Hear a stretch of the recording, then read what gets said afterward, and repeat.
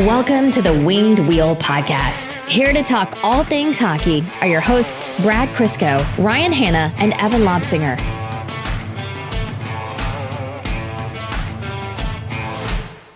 Goes to show how badly the Red Wings need a right-handed defenseman. When last episode when we were doing Will Smith's prospect profile, right-handed shooting centerman, we talked about him as a centerman, and obviously he's one of the top-ranked centers in the draft.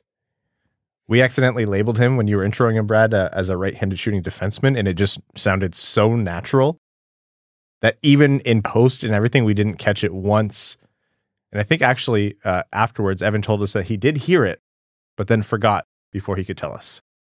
I was like, are we actually doing the prospect I thought we were doing? Did we? Because it was so fluid, no break. I was like, uh-oh. Yeah, just making sure it was Will Smith, and it was Will Smith, right-handed shooting center.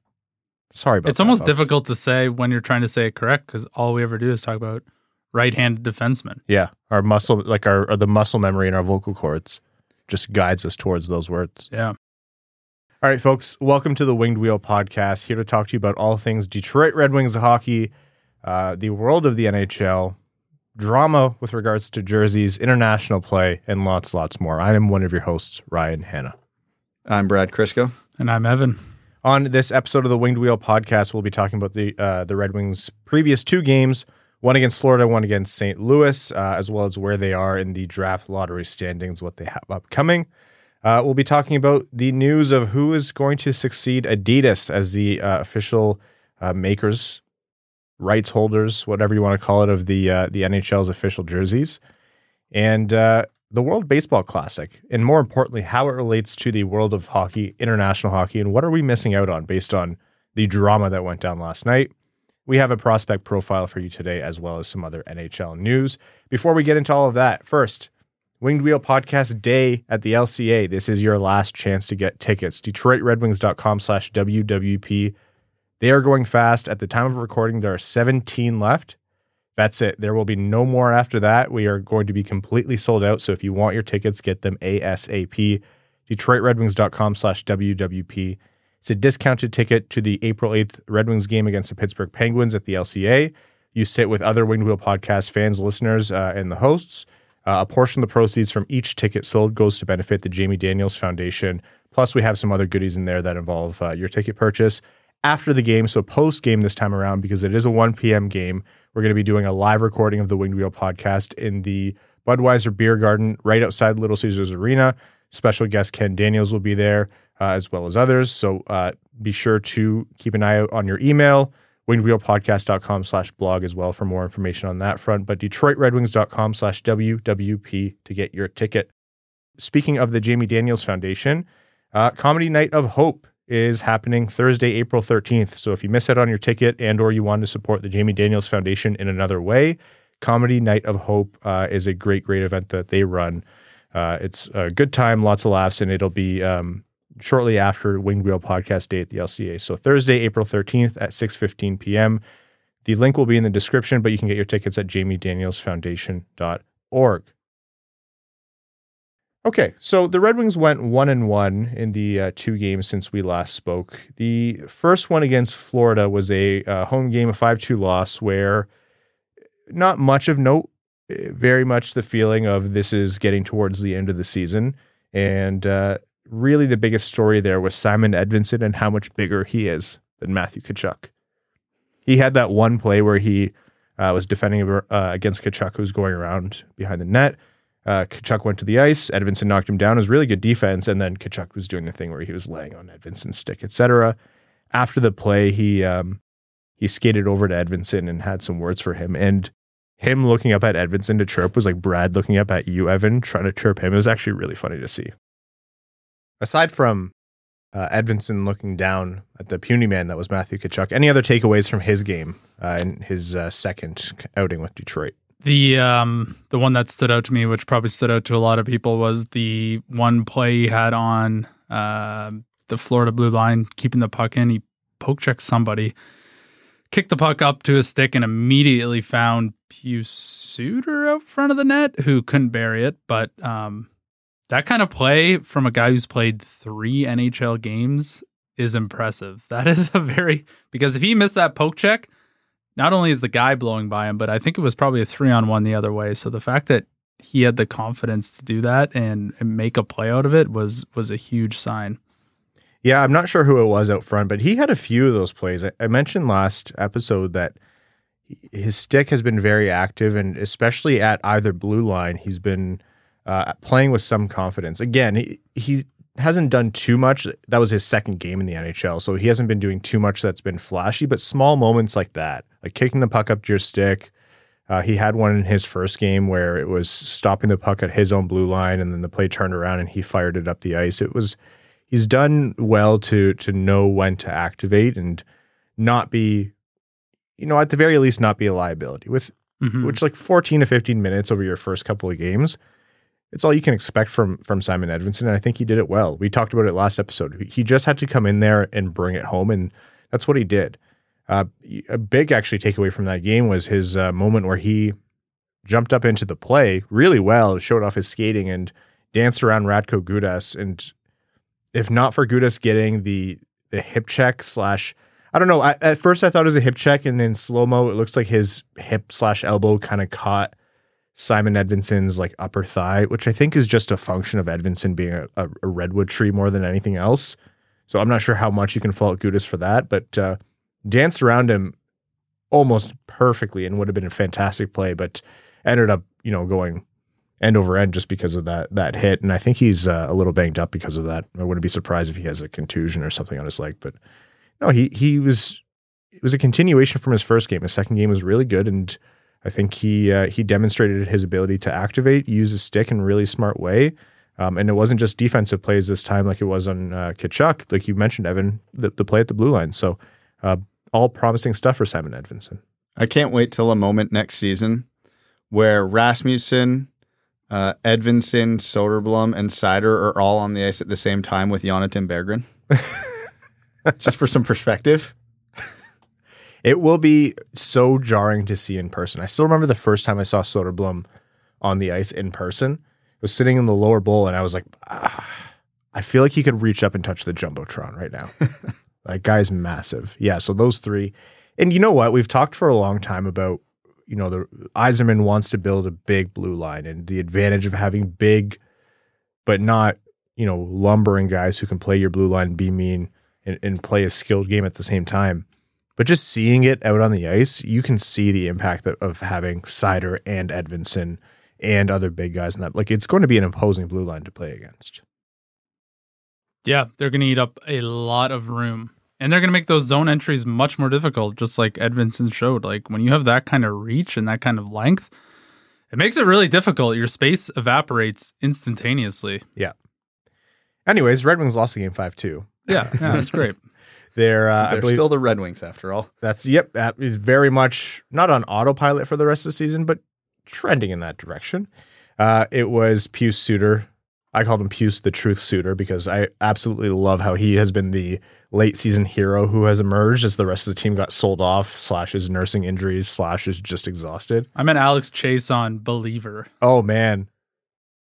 From the time you started that sentence to now, he has 3 more power play goals in front of the net. Talk about efficiency. The man has a job and he does it well. Suter scored in front of the net after a great play from David Perron. And then Larkin had a really nice goal wherein he demonstrated something that isn't often talked about. And Mickey Redmond on the Bally Sports Detroit broadcast had a nice feature on it where he talked about Larkin hiding.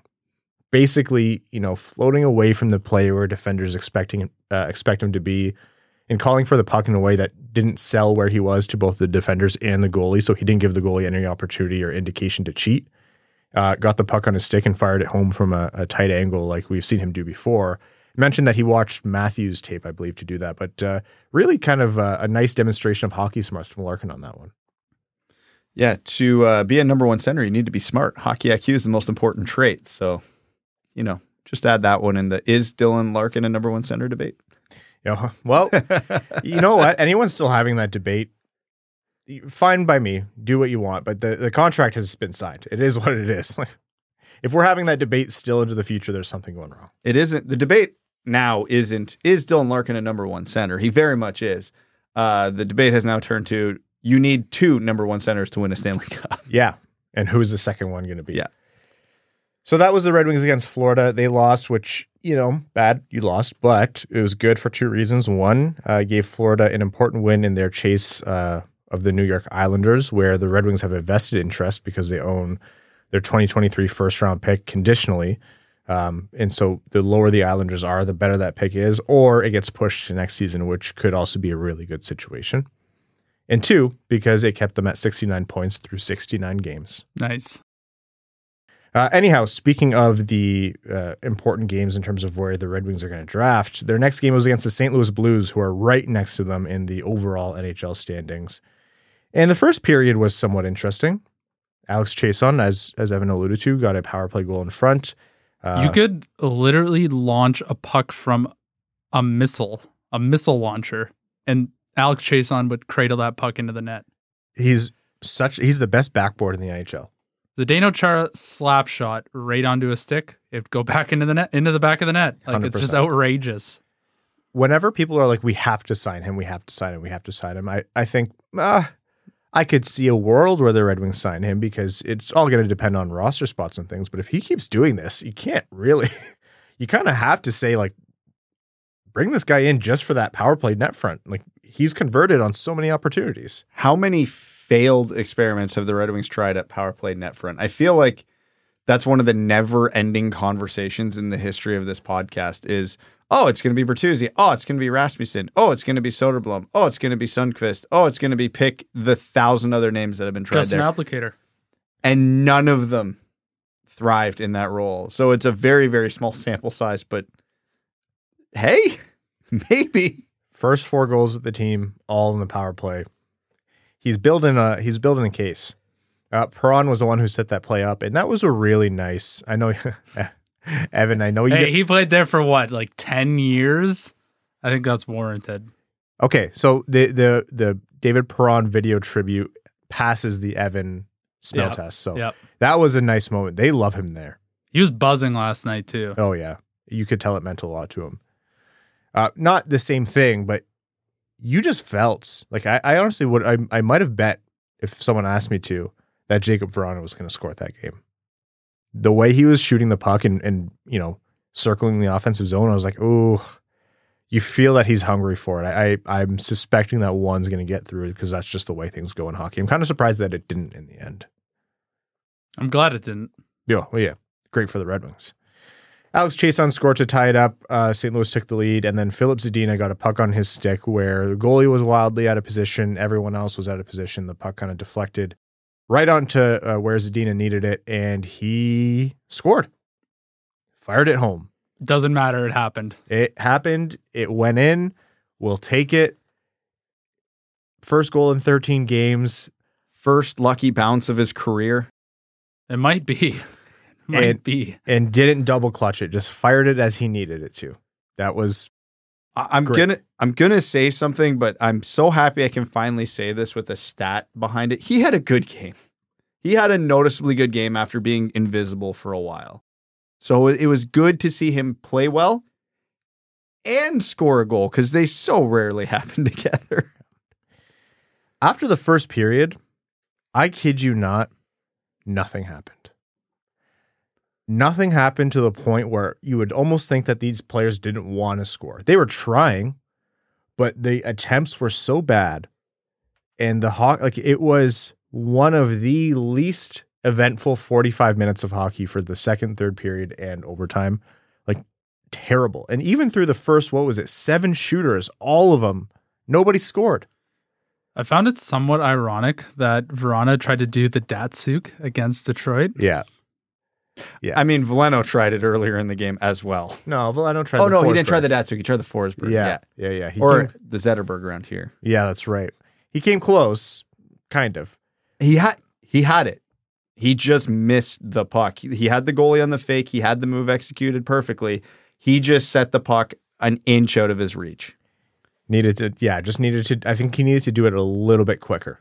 He ran out of space. The momentum of pulling it from forehand to one hand, he just had a little too much on it. And I messaged in the group chat, and I'll say it here. You ever have those dreams where you're trying to punch someone and you're like, just have the softest punches in the world, like pillow punches? No. Evan's like, no, I'm Rocky in my dreams. Yeah. Evan's like, I beat the hell out of everyone in my dreams. I win all my shower arguments. What are you talking about? All those hypothetical questions about how many 12-year-olds could you take out before you got tired. Evan's like, oh, it's until the dream ends. Yeah, it's like World War Z where the small children are going over the wall and they're on my back and I'm throwing them Evan's 30 feet in the air. King Kong at the top of the wall. Yeah, that is, anyway, sorry. What? Just make sure Mel and Crystal don't listen to this episode so we can still leave our kids to be babysat by him someday. You think you're I'm taking going that to risk? do that? Oh, yeah, that's fine. Your kids are going to come back counting cards and That's amazing. Actually, rolling cigars or something. I don't know. Turn into a little profit center. you're just volunteering as babysitter. You need to. I'm not volunteering. Again, the point I was trying to make is that was the scoring attempts in this game. Lucas Raymond scored on the 8th shot in the shootout to end it, and it was great. The Red Wings won, awesome, but it was honestly a mercy. It was like that was almost painful to watch by the end. Magnus Hellberg, it wasn't a lot of shots on goal, but he had a couple of key saves too. Regardless, that's the Red Wings. They got one of them on Jacob Vrana. Yep, a few like Vrana. Again, Vrana had quite a few scoring attempts. How many shots on goal did they credit? 5 shots on goal. I wonder who was shooting to score that game. So that was a 2-1 shootout win. So if you are Team Tank, maybe not the best result in your mind, but it's a shootout win. So they still gave St. Louis a point, and Detroit still has an opportunity here with St. Louis and Vancouver trailing them. They could still end up as low as 25th, I think, in the league. Like Columbus, San Jose, Chicago, Anaheim, Montreal, Philadelphia, Arizona, Vancouver, St. Louis, Detroit. Detroit's 10th in terms of lottery standings right now, but I could honestly see a world where St. Louis and Vancouver pass them. Like Detroit goes up to as high as 8th. Imagine before this season saying, hey, with 10 games left, Arizona is only going to be 6 points back. Wow, Arizona must be having a great season by their standards. If it wasn't for Vejmelka, I honestly think that they would be way closer in the Connor Bedard lottery. That guy has been unreal. Credit to the coaching staff out Tournier. Tournier out in Arizona. He's really got a ragtag bunch of LTIR contracts playing some fantastic hockey, and honestly not ideal conditions in terms of arena and amenities. I know the atmosphere on the ice is good, but in terms of the amenities they have, it's not as great as some other NHL teams. He deserves a lot of credit for what he's done over there. He's making a good name for himself. Upcoming, the Red Wings have another game against St. Louis. So again, in the world of the draft standings, the draft order and the draft lottery, that is going to be very, very important against St. Louis. That's at home at the LCA on Thursday, 7 Eastern, and Saturday matinee against Philadelphia on the road, 1 p.m. So those are the Red Wings' next 2 upcoming games, and we'll be back with you on Sunday. I just realized a very neat fact while I was looking at the standings on your computer there. So the Red Wings are trailed immediately by St. Louis and Vancouver, correct? Mm-hmm. So that means as of right now in the second round, the Detroit Red Wings have 3 consecutive picks because they have Vancouver's and St. Louis's second rounders. Oh, that's great. That's really neat. We could pick a forward, defenseman, and a goalie. Let's solve 3 problems. So 3 left defensemen in a row then. Yes. As is tradition. Okay. That's the Red Wings. Why don't we talk a little bit about the draft and very quickly here, because we get the question a lot. We don't talk about the draft lottery order really trying to maximize the picks, like the pick percentage for Connor Bedard. Like the Red Wings currently have a 3.5% chance at Connor Bedard. It goes up to 5% if they swap spots with St. Louis and 6% if they swap spots with Vancouver. So best bang for a buck is 1 slot. No, simple as. Why not just go there? Why not? Yeah. So it's not like they wouldn't even be doubling. They wouldn't go from 3.5 to 7. It would be 6% if St. Louis and Vancouver both pass them. Yeah, it's more about the draft spot. It's more about the draft position and just make sure you're getting your guy. If they really value, let's say, a center, there's the risk that if Vancouver and St. Louis don't pass them, that, hypothetical situation, Vancouver takes Oliver Moore, St. Louis takes Braden Yager. All of a sudden, the Red Wings had, this group of centers that they were hoping to pick from that just isn't there anymore. Every spot you jump in the draft, you get a little more control over what player you're getting. So for me, it's, if you're on Team Tank, it's less about the Bedard odds. It's about, let's be sure we can get our guy. And in a draft where there's not only a lot of high-end players, like you're talking, Bedard, Fantilli, Michkov, but you're, Carlson, Will Smith, what depends on what you think of Oliver Moore. Like, there's a lot of guys out there. And then the Michkov thing complicates that order too. You don't know how teams are going to prioritize guys. The Russian factor is still a very, very big thing. Outside of the fact that he has a locked-in contract for the next however many years, 3 years, you want to be as high up as possible because it's very likely that someone very, very good is going to slip. So you want to be there to catch them, essentially. So every time we talk about the Bedard lottery standings, it's really more about just making sure Detroit's first pick is as good as possible.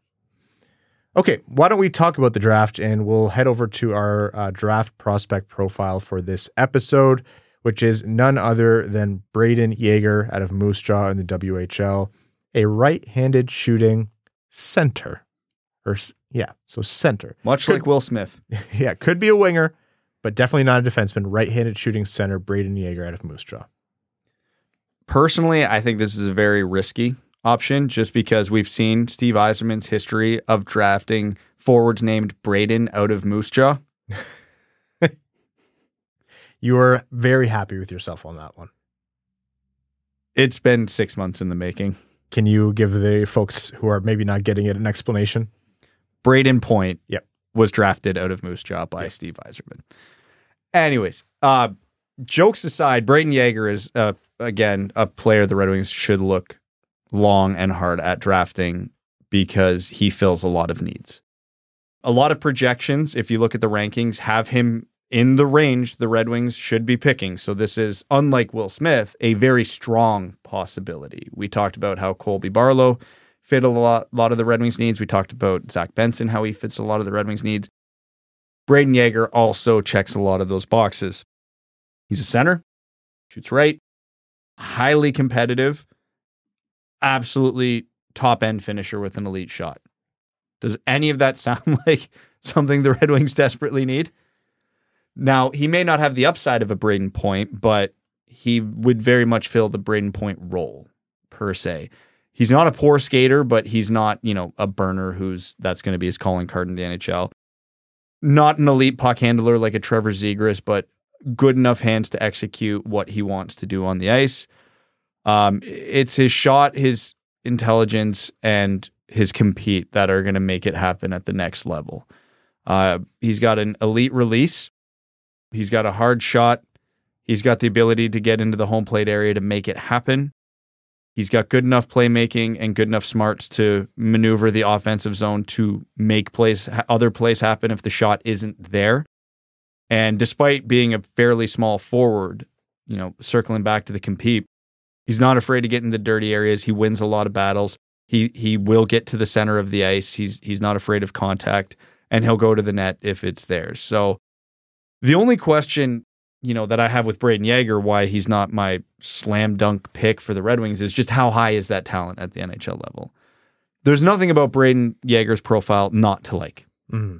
And we've talked about this with other players like Barlow and whatever. It's just, how good is his good? Is it second line center in the NHL? Is it second line winger? Is it third line center? All of those are very much in play. And depending where you fall on that prediction of what he is would depend. Are the Red Wings picking him at 10 or are they picking him at 20 with the Islanders pick? Because he's probably not getting to 20, so do you take that risk?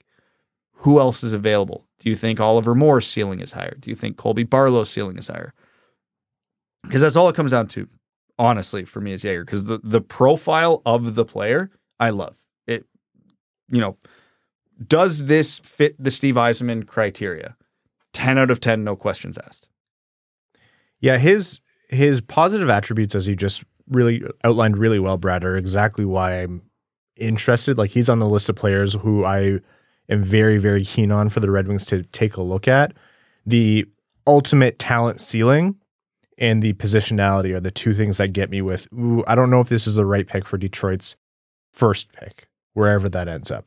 Now, they can go win every game for the rest of the season, and their first pick could be pick 14 or something stupid like that. But as of right now, Braden Yager is, in my mind, a little bit closer to the Islanders pick, if that makes sense. Really, that's variable as to where that's going to end up. If they make the playoffs, they make a run because Sorokin is, a god amongst men, then we're not even having that conversation here. But yeah, even if you think he's going to be a winger more likely than a center, and even if you think he's going to be a guy whose shot is going to be more threatening on the power play and maybe going to be, a second line level talent, I don't mind that at all with pick 15 to 25. I think that's something that would make a lot of sense for the Red Wings to target. I'm not completely certain whether or not he'll project as a center. I don't think the odds are stacked in his favor to stay as a center, but that kind of thing is it's very variable, and I don't think the NHL is too good at knowing for certain who's going to land at a center quite yet. He's very much going to be influenced on who's left around him.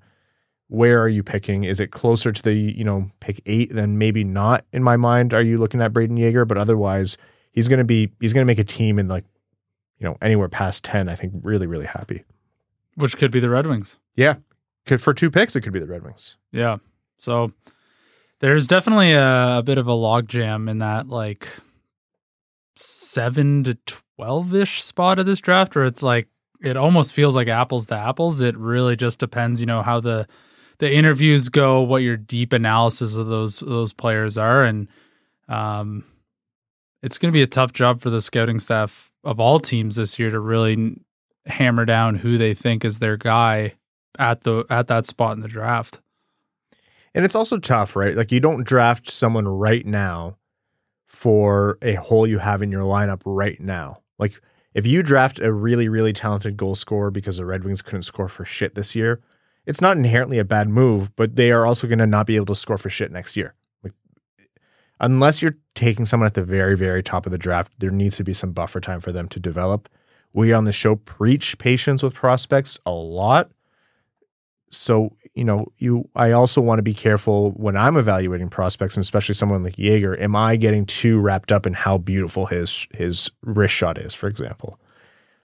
That's not going to be a solution for Detroit over the next 3 years, most likely. At least not in a way that's going to make a material difference in the standings, even if he makes it towards the tail end of those 3 years. So it's another thing to consider here. I obviously, for example, that right-handed defenseman conversation that we have quite a bit, they need that. And we know they need that not just on their roster now, but their pipeline is also very, very thin. Well, that's the point, because you're right. You shouldn't compare it to the team, but you should compare it to the prospect pipeline. And exactly. If you look at Braden Yager and you go, a right-handed shooter that can absolutely do a lot of things nobody on the current roster can, i.e. shoot the puck at an elite level, yeah, that's fairly irrelevant because God knows what this roster looks like in 3 years. So you got to look at the pipeline. Do the Red Wings have any, they may not have any elite shooters or scorers on the team, but do they have any in the pipeline? And the answer is also no. So at some point you need to get one. You need to get one. Carter Mazur is a very effective scorer, but in a completely different way from a Braden Yager. Marco Kasper is an effective scorer, but in a very different way than Braden Yager. And honestly, beyond those two, I don't know if they have any truly effective scorers that are strong candidates to make the Red Wings. Buchelnikov is a little more like that in terms of the elite shot, but he's more of a long shot to be a regular NHLer. And even beyond him, man, I know I'm probably forgetting someone, but it is so thin at forward in this pipeline right now. And those are goal scorers that you were just talking about, or at least Yager and maybe, but definitely Buchelnikov in comparison. Where Mazur or how Mazur was drafted, it wasn't as someone whose best attribute was his release, and same with Kasper. It's great that they are finding ways to put the puck in the net at really good rates in their respective development paths. But to set yourself up for success, you want someone whose talent is to fire that puck home. We've referenced the term easy goals before. Someone who can just get easy goals. They get the puck in an area and the home plate in the offensive zone, and just in half a second, it's in the back of the net. They can just take that shot. They can make that play, that quote unquote easy goal. The Red Wings don't have one on the team. They don't have one in the system. Yeah, we used to talk about that with Mantha, where he could do that, and it was frustrating when he didn't. And you were hoping his development would take him to the point where he did that consistently. And then we talked about that with Verona, who did do it whenever he was playing and healthy for the Red Wings, which Verona was the best reference we've had recently, because you knew if he got that puck in that area in the offensive zone, it didn't matter where the circumstance or whatever was happening, it could go in the net. Yeah. There was a very strong possibility that puck was just coming off his stick into the net. The Red Wings do not have it. That one-timer threat on the power play, they don't have that. That guy who can kind of do the waterfall off his strong side, and you know that just getting into that position and releasing it's a strong possibility to score. They don't have that. Yager is that. Kasper's not that. Mazur's not that. So that's an option. The Red Wings are going to have maybe 2 picks in the range of Braden Yager, optimistically, but it could happen. I don't think he's getting to the Islanders pick, realistically. And his shooting talent is going to make a lot of teams look, especially as you get into that next tier of prospects. So keep your eye out for Braden Yager. And I'm sure he's going to be a prospect probably that we're going to revisit too, as we have a better idea of where the Red Wings 2 picks are. Potentially 2 picks. Okay. Let's jump to some happy news. Fanatics. I don't know why we fooled ourselves into thinking it would be anyone but Fanatics. I think we said before, like, we're talking about this as if CCM is going to do it or like it's going to be Fanatics no matter what. But the NHL announced that their jersey partner after their expiring deal with Adidas concludes at the end of the 2023-2024 season. They secured a new deal with a new partner because Adidas wanted to step away from doing hockey jerseys. None other than Fanatics. Fanatics has already been doing apparel as well as the breakaway jersey series, like the, I don't know, what do you want? Not knockoff, but just cheaper version. Yeah, to put it gently, of NHL jerseys and all apparel. They also had a pretty lucrative setup where they could, use any design that was created by Adidas for jerseys and convert it into apparel. They've been doing that. I think they've been with the NHL in some capacity for a couple of decades, but really in earnest over like the last 10-ish years, they've been doing NHL apparel. They are everywhere in the world of sports. They are becoming like the Amazon of everything to do with sporting apparel and goods. I think they're opening up a sports book because who isn't? And they don't have a good reputation. Let's call it what it is. Fanatics has sucked. I'm sorry. You guys know me. I try to place things neutrally on this podcast, at least when we're introducing a discussion and, try to see every side of an argument or whatever it might be. Fanatics has had a shitty reputation with consumers, fans, especially hockey fans, and for good reason. Terrible customer service, worst product quality. The only reason this is happening, and it's a 10-year deal, a 10-year. You don't give 10-year deals to anybody. Unless you're Sergei Bobrovsky. And what did they give Sergei Bobrovsky? $1 bajillion. Yeah. And that's what Fanatics is giving the NHL. $1 bajillion. The financial terms haven't been disclosed, but with the way the NHL has been running and with them recouping lost profits from COVID and with them desperately trying to keep up with the other major North American sports, this is a money move. And I got to say, it is one of the most anti-consumer, anti-fan moves they've made, full stop, in a long, long time. And I am including jersey ads and moving board ads and all that crap in there. Yeah, but no one is affected by the ads. Gary Bettman told us That's that. right, he did. In fact, no one's bothered. It. Yeah, we like it, Ryan. I don't know about you, but I like the ads that move and distract me from the hockey game. It's great. Yeah, it keeps you awake. But on a more pleasant note, our friends in Australia will now get their NHL logos on the correct way. So happy for them. And there is a big contingent of Red Wings fans in Australia. So congratulations on your accidentally correct jerseys.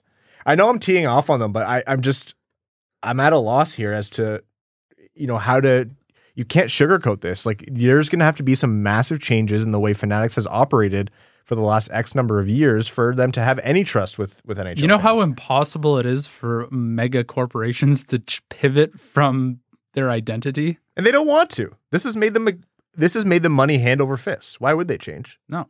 I'll try to be balanced here before I shit on them, and rest assured I'm going to shit on them, but I want people to be accurate in knowing how they are going to be bad, because I've seen a lot of things on Twitter that just aren't going to happen. Fanatics has never produced a high quality hockey jersey. So if you're looking at Fanatics jerseys right now going, oh, these are ass. Yes, they are. They're meant to be. They are, at least in my store, they're almost half the price of the Adidas jerseys. They're the AliExpress. Yeah, they've got the shitty ironed-on silver numbers. Like, they look bad, but again, they're half the price. The jerseys Fanatics are going to be making for the NHL are not those. So let before anybody gets worried about that, that's not the case. Fanatics, for the first few years, is going to be using the same factory in Quebec that Adidas is using to make the jerseys now. So they're going to be very Adidas-like, at least for the first while. So it's not like these jerseys are going to come out and they're going to rip and they're going to have ironed-on logos. That's not going to be the issue. I forget if it's NFL or MLB, but Nike has the license, but it's actually been Fanatics producing MLB, producing the jerseys for the MLB, and there hasn't been any huge complaints in terms of jersey quality that the players are wearing and that the authentic jerseys of the fans are buying. So if you're worried about that, that's not going to be the issue. Fanatics is a big enough company that you go, hey, Adidas, what are the materials? How are you doing this? All right, we're going to do that. I have no concerns there. The problem with Fanatics is going to be the problem with Amazon. Once you get a company that's so big, you can't keep track of everything that's going on. There are going to be jerseys with player names spelled wrong. There are going to be orders that get lost. There are going to be on their cheaper product. Oh yeah, it's going to be bad. It's going to be real bad. AliExpress type garbage. You can have your authentic jerseys that they'll probably charge $375 for, and they'll be fine. But everything else is going to be a nightmare. Your customer service experience is going to be bad. The prices are going to be bad. The quality for those prices is going to be bad. There's going to be a lot of mistakes. There's going to be a lot of headaches. It's terrible. When you get a bigger company doing more things, does it ever go better? There's something to say, like, yeah, they have this big contract. They're going to scale up because they're going to earn more money now. And we're not here to talk about Yeah, continue. I do like when I can make Evan and Brad laugh. We're not here to talk about the minutia of business. It's like, this is a reputation that has been earned for a long time. And as companies get a monopoly, it only improves the experience, right? Jeez. And everything from like, oh, you don't buy jerseys, you just buy t-shirts. Yeah, great. Enjoy, your t-shirt that got ruined after 3 washes. Your jersey that never came, refunded like 9 months later. Your Dylan Larkin jersey spelt with a B. Listen, you only make those purchases once because it's a mistake you only make once. The part that got me, in this whole pretty much, ad pitch as they launched it, they talked to the breakaway jerseys have those stupid, practically like screen printed logos, which again, if you don't care, that's fine. It's totally fine. My issue with half the price. You get what you pay for. I still think they charge too much for it. Yes. My issue is like, it solves a problem of not being able to fold crests. Nobody, that wasn't an issue. Who was doing that? Nobody. It's just them making an excuse for putting out a cheap, overpriced, terrible product. For those who are listening and saying, oh my God, why does it matter? The fan experience, it's what hockey is all about. At the end of the day, it's what hockey is all about. And if you're not interested and you're never going to spend your money on it, that's great. I promise you're already ahead. But the fans who like to have apparel, represent their team, who are spending a lot of hard-earned money on these products, they already cost too much. Adidas, I think, was already charging too much. Reebok, in my mind, was already charging too much. And there were quality issues. Pick whatever manufacturer. You're hard-pressed to find one that was really, really objectively good. But this one is like the most, we chose Evil Corp because they gave us the most money decision that has happened. And it's just so in line with the way the entire world is moving right now. Especially coming out of COVID, every major corporation has just turned into recouping profits and recouping revenue and turning into a profit center. The corporatization of the NHL has already happened, so it's not like a new phenomenon, but it's only going to go into overdrive now. But unless Fanatics sincerely changes and steps up their game and gets at least to the sufficient standard of what Adidas offered, which, let me make clear, was a low bar. This is going to hurt their reputation with the fans for the next 10 years, and that to me is a short-sighted business move. I will happily eat crow if they turn into a fantastic producer of apparel, jerseys, everything to do. They're going to be involved in jersey design and logo and team rebrands as well. Like, they are very much integrated in that process. If they turn it around and they knock it out of the park on all those fronts, all the power to them. I'll say I was wrong. I'll say they beat my expectations. Congrats, Gary Bettman, NHL. You did it. But as of right now, this seems like a short-sighted move to maximize the dollars coming in for the partnership without much care as to the impact it's going to have on the fans with the teams and the fans with the NHL. Ryan, I'm going to talk about two separate things here. So I'm going to start with that point that you just made. When has the NHL given a shit what the fans want? We want, even if they want a play-in series, fans want a play-in series because it's more entertaining, Gary Bettman's shot it down. Fans want a 1-8 playoff series, Gary Bettman has shot it down. Play-in series is coming. You know it is. No, it's not. I would. Fans want it. It's not going to happen. $100 bet right now. Within 5 years, we'll have play-in series. It's Wednesday, March 22nd, 2023. How old is Gary Bettman? Gary Bettman's 70, but regardless, if he retires before the 5 years, I'll pay you out the $100. I don't know if I'm still taking it, but My God, this guy's he's allergic to money. He is. I just bought a house, man, and I have 2 kids. Yeah, you are allergic to money. I literally am. For your wallet. You think I'm allergic because the money goes into my wallet and then it's immediately gone. Anyhow, I think the play-in series is coming, but continue your point. But yeah, the NHL so obviously and repeatedly proves they do not give a shit what the fans want. They are the worst league for that. The MLB has been going through some stuff. They've put in the pitch clock to speed the game up. They're trying stuff at least. Those leagues can care less about what the fans think because they make so much money. Yeah. Because there's no stopping them. The NHL is not the NFL or the MLB. They have to scratch and claw to keep up with MLS at this point. They need to do everything in their power to be consumer friendly. And that's on ice product, in arena product, and merchandise, like the whole gambit. Even we're not going back to the streaming argument or conversation. That as well. It's the whole package needs to be more consumer friendly. But that's Evan. And that's why it'll never happen. No, and that's why Evan nailed my point there. It's every avenue you look at the NHL, they do what is not what we want. The streaming is a nightmare. The jersey ads, nobody wanted. The play-in series, best on best tournaments. There's your segue, Ryan. Yeah. Whatever you want. The NHL doesn't do it. So the Fanatics thing, of course this was going to happen. You even led it with your intro. You could see it coming a mile away. You knew it was going to happen, and you knew everybody was going to hate it. They posted the announcement at 6 a.m. on a Tuesday because they knew the backlash was going to be so severe. It's crazy. And then from bless your optimistic heart, Ryan, of the, hey, maybe they get better. From a business perspective, when was the last time a giant company like Fanatics in any section of the market got a monopoly on something and the quality improved? The prices didn't go up. When has that ever happened? You know that everything's getting more expensive and shittier quality. I'm willing to make more of a bet on that than the play-in series. I mean, we agree on that one.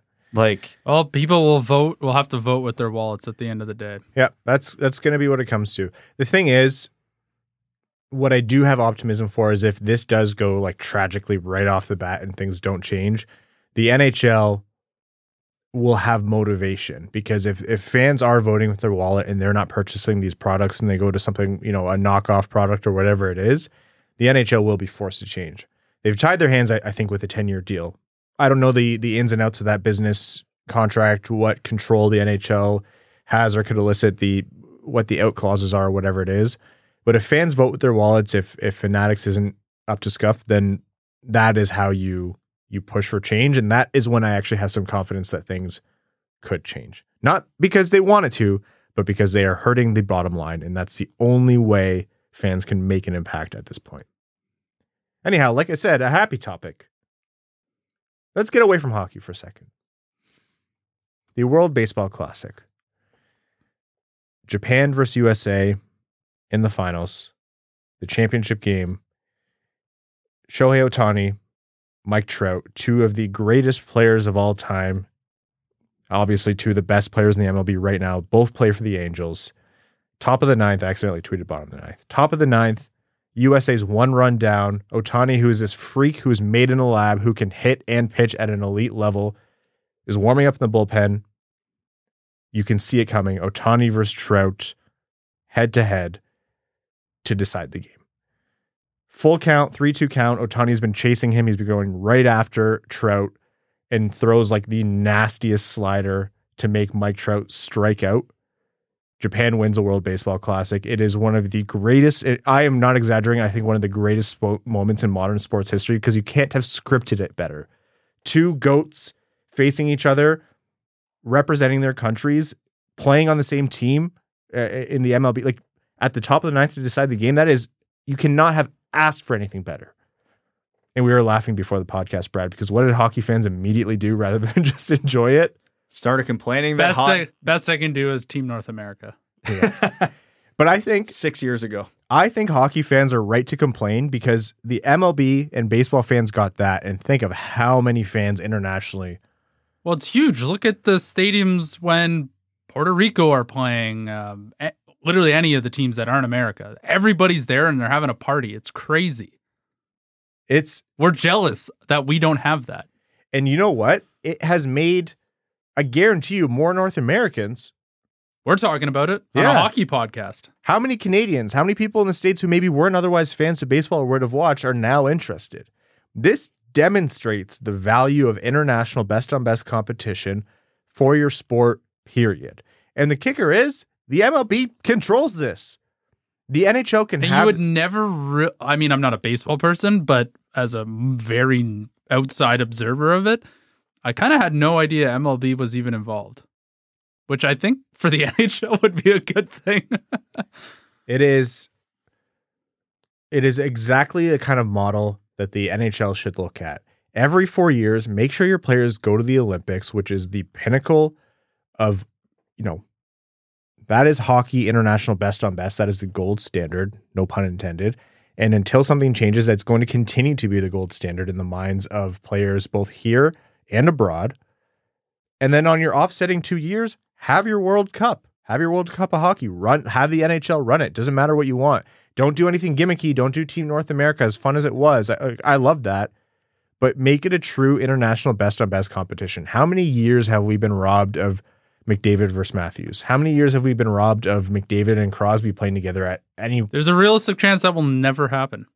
That we won't have Crosby, McDavid, and a team together. And we're just talking about, Canada and the States. How many storylines across every single major hockey nation are we not going to get now?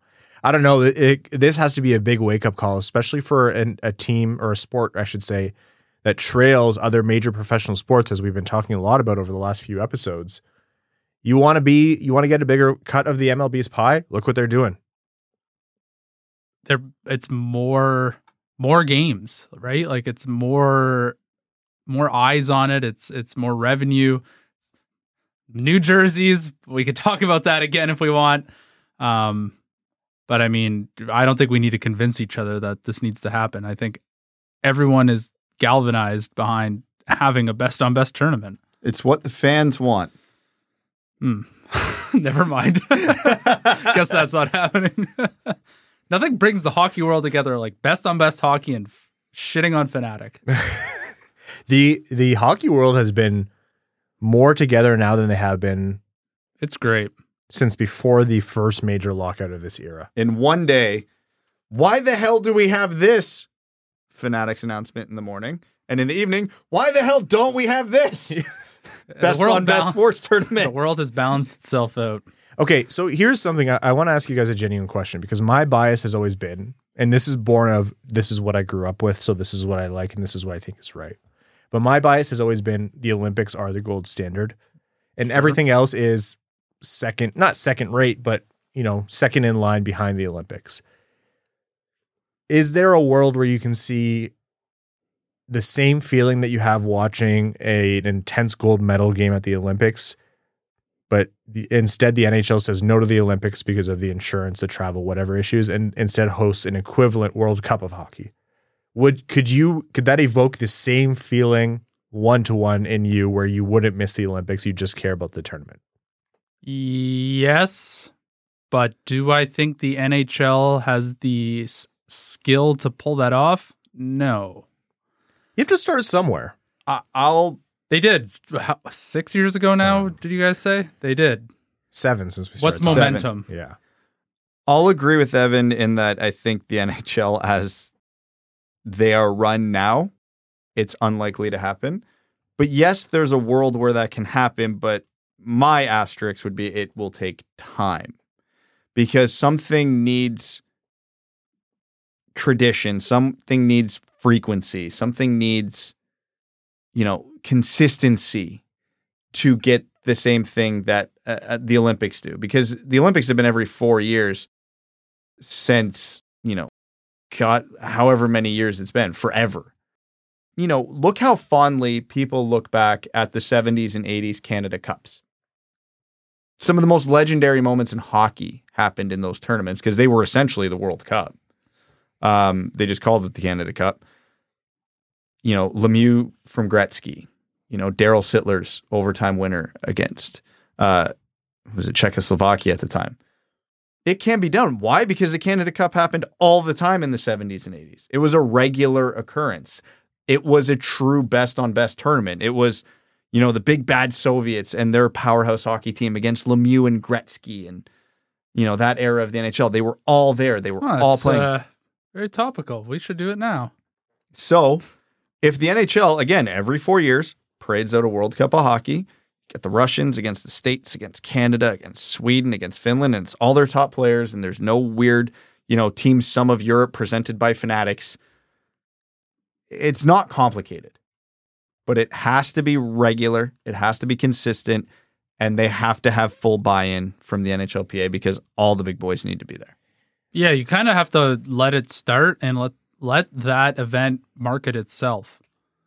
You get people in the building, you get just something out there, and when it's your country, like the players will care, and they'll be the ones who end up marketing this event, and it'll only grow on its own organically like that. I mean, you look at the last 2 World Cups of hockey, as gimmicky and dumb as the last one was. We all remember that Team North America game versus Sweden because it was intense. It was entertaining. It was phenomenal hockey. The one before it, I know a lot of people listening to this might be a little too young to remember the 2004 World Cup. That was a hell of a tournament. Everybody was into it. The Le Cavalier's OT winner in the semifinals, it was a huge moment. Gold medal Shane Doan's winner against Finland, I think. I remember in my sphere of friends and coworkers, we were all fully invested in it. But that's 2 tournaments since the 90s. No wonder it has no traction. Again, consistency and best on best is all it needs. Literally all it needs. And it will succeed. You both touched on a point that I think is going to be what's going to decide this, and you said the NHLPA. And not that the NHLPA has to have buy-in. You can see where the chips are being laid on the table right now. There's a CBA coming up. There's a new head of the NHLPA. Whether or not this is in the NHL's best interest, they know the players want this. And yes, pressure from your best players like Connor McDavid, that's pressure. But they're going to say, hey, Marty Walsh, your most important player in the NHLPA wants this. Negotiate for it. We'll give you the Olympics guaranteed every time. But we want this big thing in exchange. And it will be a big thing. Like another 5 years of Fanatics. Yeah, well, the NHL did it anyways. And you know what? Let's not let the PA off the hook here. If Fanatics is offering the most money, the players are the ones wearing the jerseys. They know it's going to be of sufficient quality on ice. They don't care who it is. No, they absolutely do not. No, and nor should they. I don't fault the NHLPA for that. Oh, this is going to help the salary cap go up? Great, sign us up. But the NHL is going to use this as a bargaining chip. And it's already been a conversation in past CBAs, and they're going to say, you want the Olympics, negotiate for it. I think it's an easier negotiation than the Olympics, though. to get a World Cup of hockey? Because the NHL would have a cut of the pie. They would get the whole slice of the pie. Basically, they just need to pay the players out. However, they would structure that. The Olympics for sure is still the tricky one to sort out. Even though you're not seeing the dollars into your account immediately, it's investing in new fans, and what a way to do it other than you're not buying, commercials, you're not buying whatever ad slots. Like, this is the best demonstration of this game by sending these players to these international tournaments. You have to just see past the immediate returns of money and get it done. Now, the International Olympic Committee, about as reputable as FIFA is, that is to say, incredibly corrupt and also notoriously difficult to work with. There have been issues in terms of who insures or pays for these players' insurance, because players go over there, get hurt, whatever, and then these teams are effed for the playoffs. And why would owners want that, especially if it's just going to hurt their checkbook? I understand that. I don't cry for billionaires, but I understand the business move. Between the NHL, NHLPA, and IOC, everyone has to make some concessions here for this to work consistently in the future. That's why it hasn't happened. But the NHL needs to see that the best solution here is to have the Olympics every 4 years, and on the offsetting 2-year cycle, the World Cup of Hockey. Run something. Has to be small scale, smaller tournament, whatever. You have to have it in the same location for the first 3 times you run it, whatever. Figure it out. Because you're just investing in the game. You're creating new fans. This sport loves to say, please love my sport, but they just don't know how to say it effectively. Like, hockey fans are, as I was growing up, the joke was hockey fans have to argue with NASCAR fans because NASCAR is bigger in America than hockey. And now it's, hockey fans have to argue with the MLS because MLS has vastly surpassed them in terms of, viewership and fan engagement and things like that. Like, you have to help yourself. Why do you think MLS their interest in the MLS is so high right now? What just happened in the world of international soccer? Well, the next World Cup is in North America. So time is of the essence, because at some point it's going to be too deep of a hole to successfully dig yourself out of.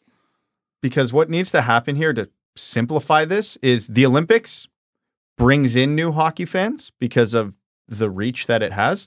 The World Cup of Hockey keeps those new hockey fans because you're getting this regularly every 2 years. Cadence, yeah. At the very least, we just talk about the business side of it so much. Like, it's incredibly sterile. Let's have some emotion for a second.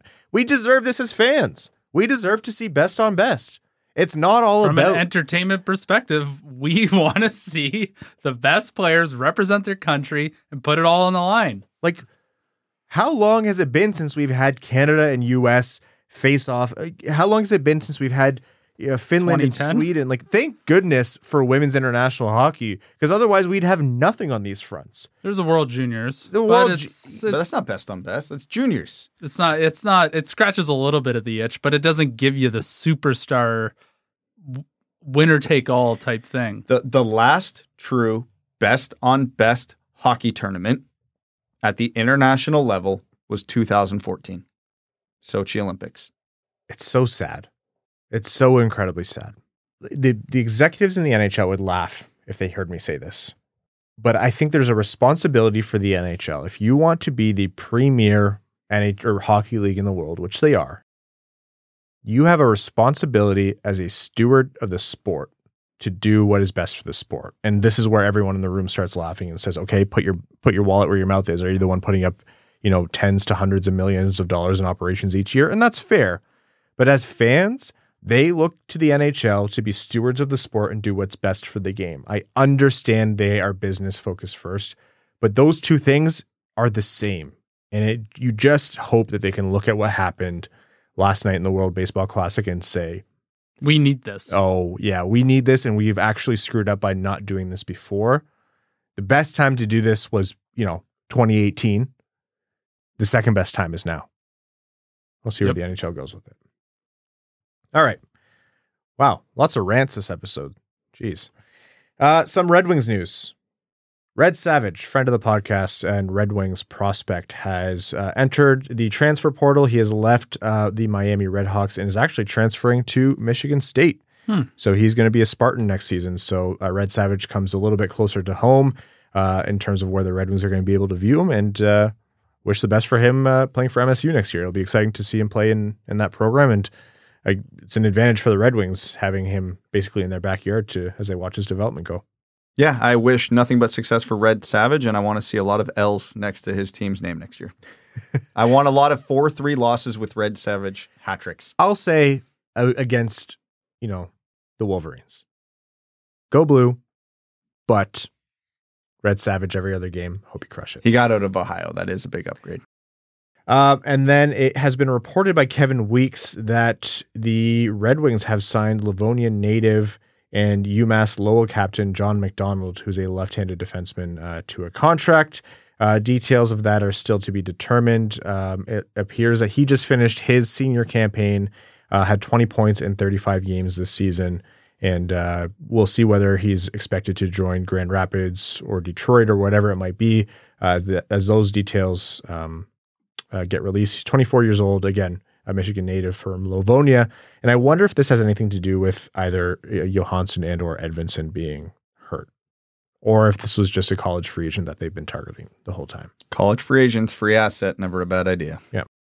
Should also be mentioned, actually, that McDonald could go to Toledo. So, again, we'll see where he's eventually signed. For now, let's jump into Overtime. Overtime is brought to you by our Patreon supporters. If you want to know how this show runs, it's because of our patrons. So thank you so much to all of you who support the show. Patreon.com/Winged Wheel Podcast if you want to join the Dub Club.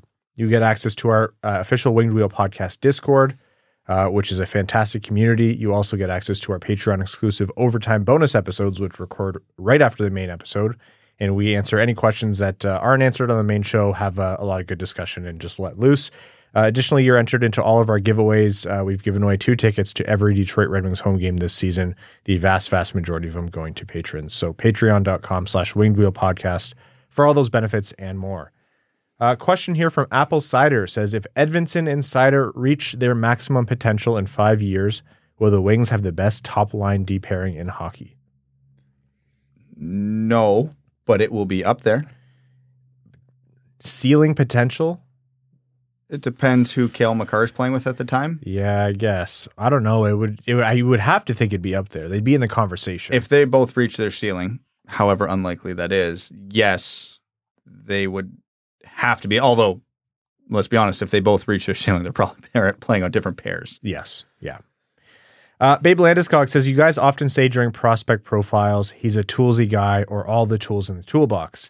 I don't completely understand what you mean by that in terms of a prospect. Can you expand a little?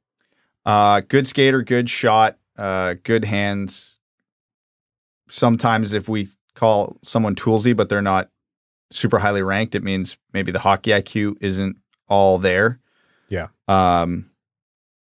Generally that's what it is. Like all the physical attributes that are required to make a good hockey player are there, and they just, for whatever reason, don't put it all together. And sometimes they do. Recent examples, William Wallander was a toolsy pick, and he has since figured it out and looks like a good prospect. Philip Zadina is a toolsy player. He has not been able to figure it out. He's got a good shot, good hands, and can skate. Why isn't he scoring 1 million goals? That was kind of what... had a good shot. He's still really hard. He just can't aim it for shit, but it's there. It takes too long to get a... Shooting cadence reminds me of me, and let me tell you, that was not a good thing. Yeah. But yeah, so toolsy just means the physical skills required to be a good hockey player are there. Yeah, I agree. Sometimes toolsy can come with the hockey IQ, so I'm not saying when we say toolsy, there's no hockey IQ, but... I was going to say, it's not completely independent of hockey IQ, but it's essentially, looking at. And if you want to say, well, then what does hockey IQ matter? Someone who has really, really, really, really hockey IQ can be a much better player than someone who is toolsier than him or has better physical attributes than him. Yeah, put it this way. I wouldn't call Patrice Bergeron a toolsy player. He's not a great skater, doesn't have a fantastic shot, and yet he's one of the best centers in the game. Why? Hockey IQ. We should all aspire to age so well as Patrice Bergeron. The other day I was bent over petting my dog and I leaned too much on one leg, and I'm still feeling it today. So not on the right path. Reed Matthews says, between Pittsburgh and Washington, who's going to be hurting the worst whenever their superstars retire? Oof. Oh, man. Probably, it's got to be Pittsburgh, right? I think so.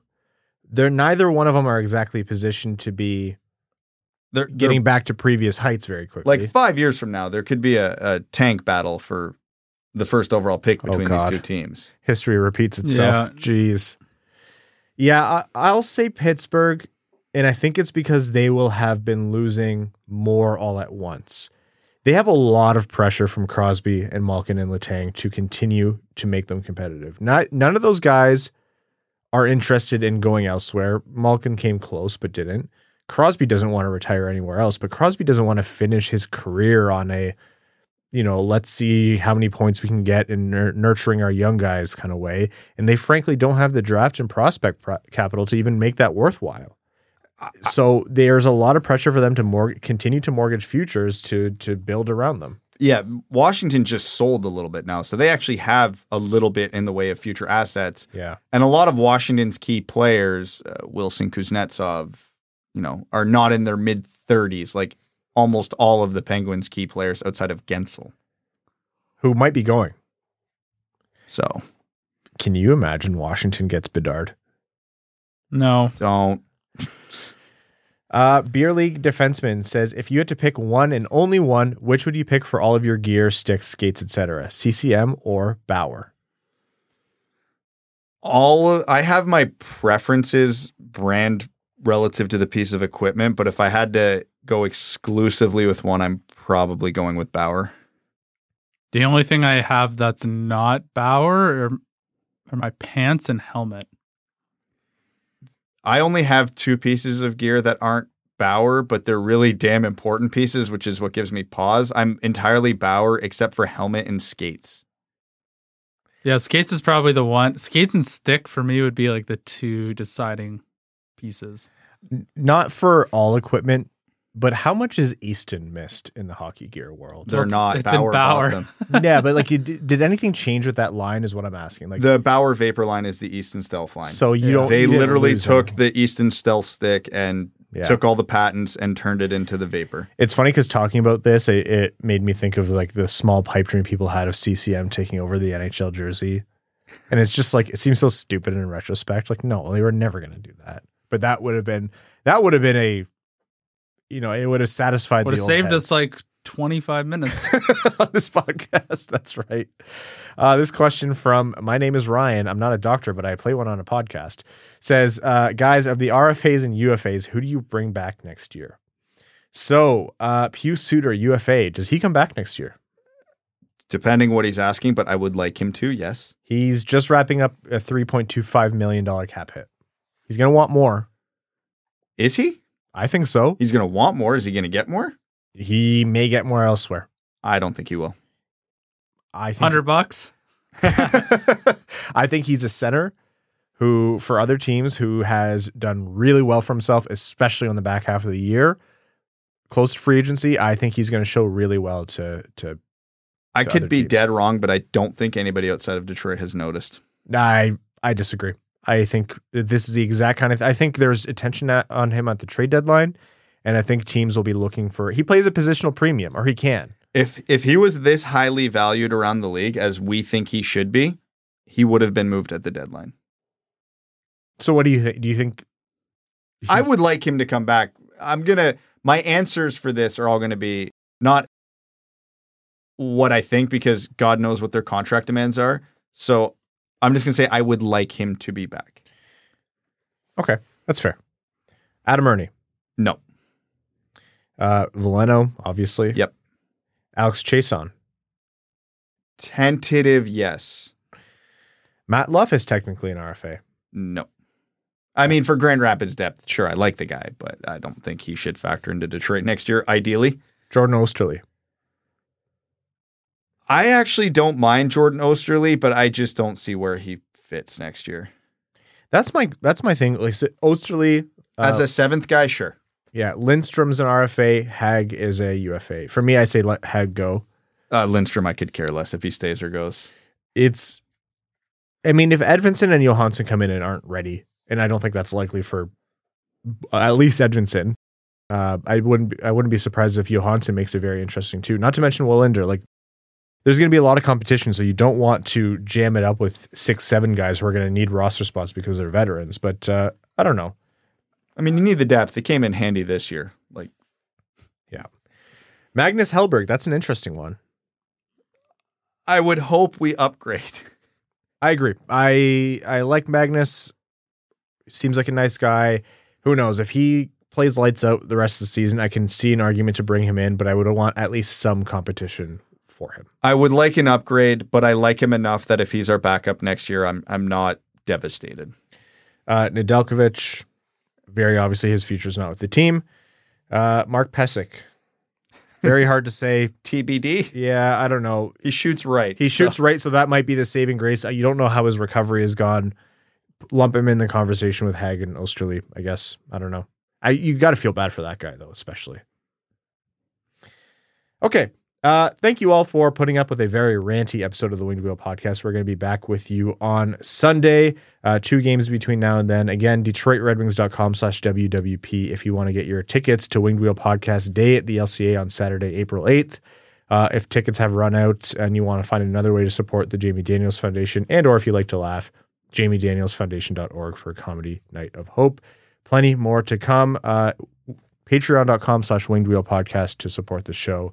If you're a listener, new or old, thank you so much for tuning in.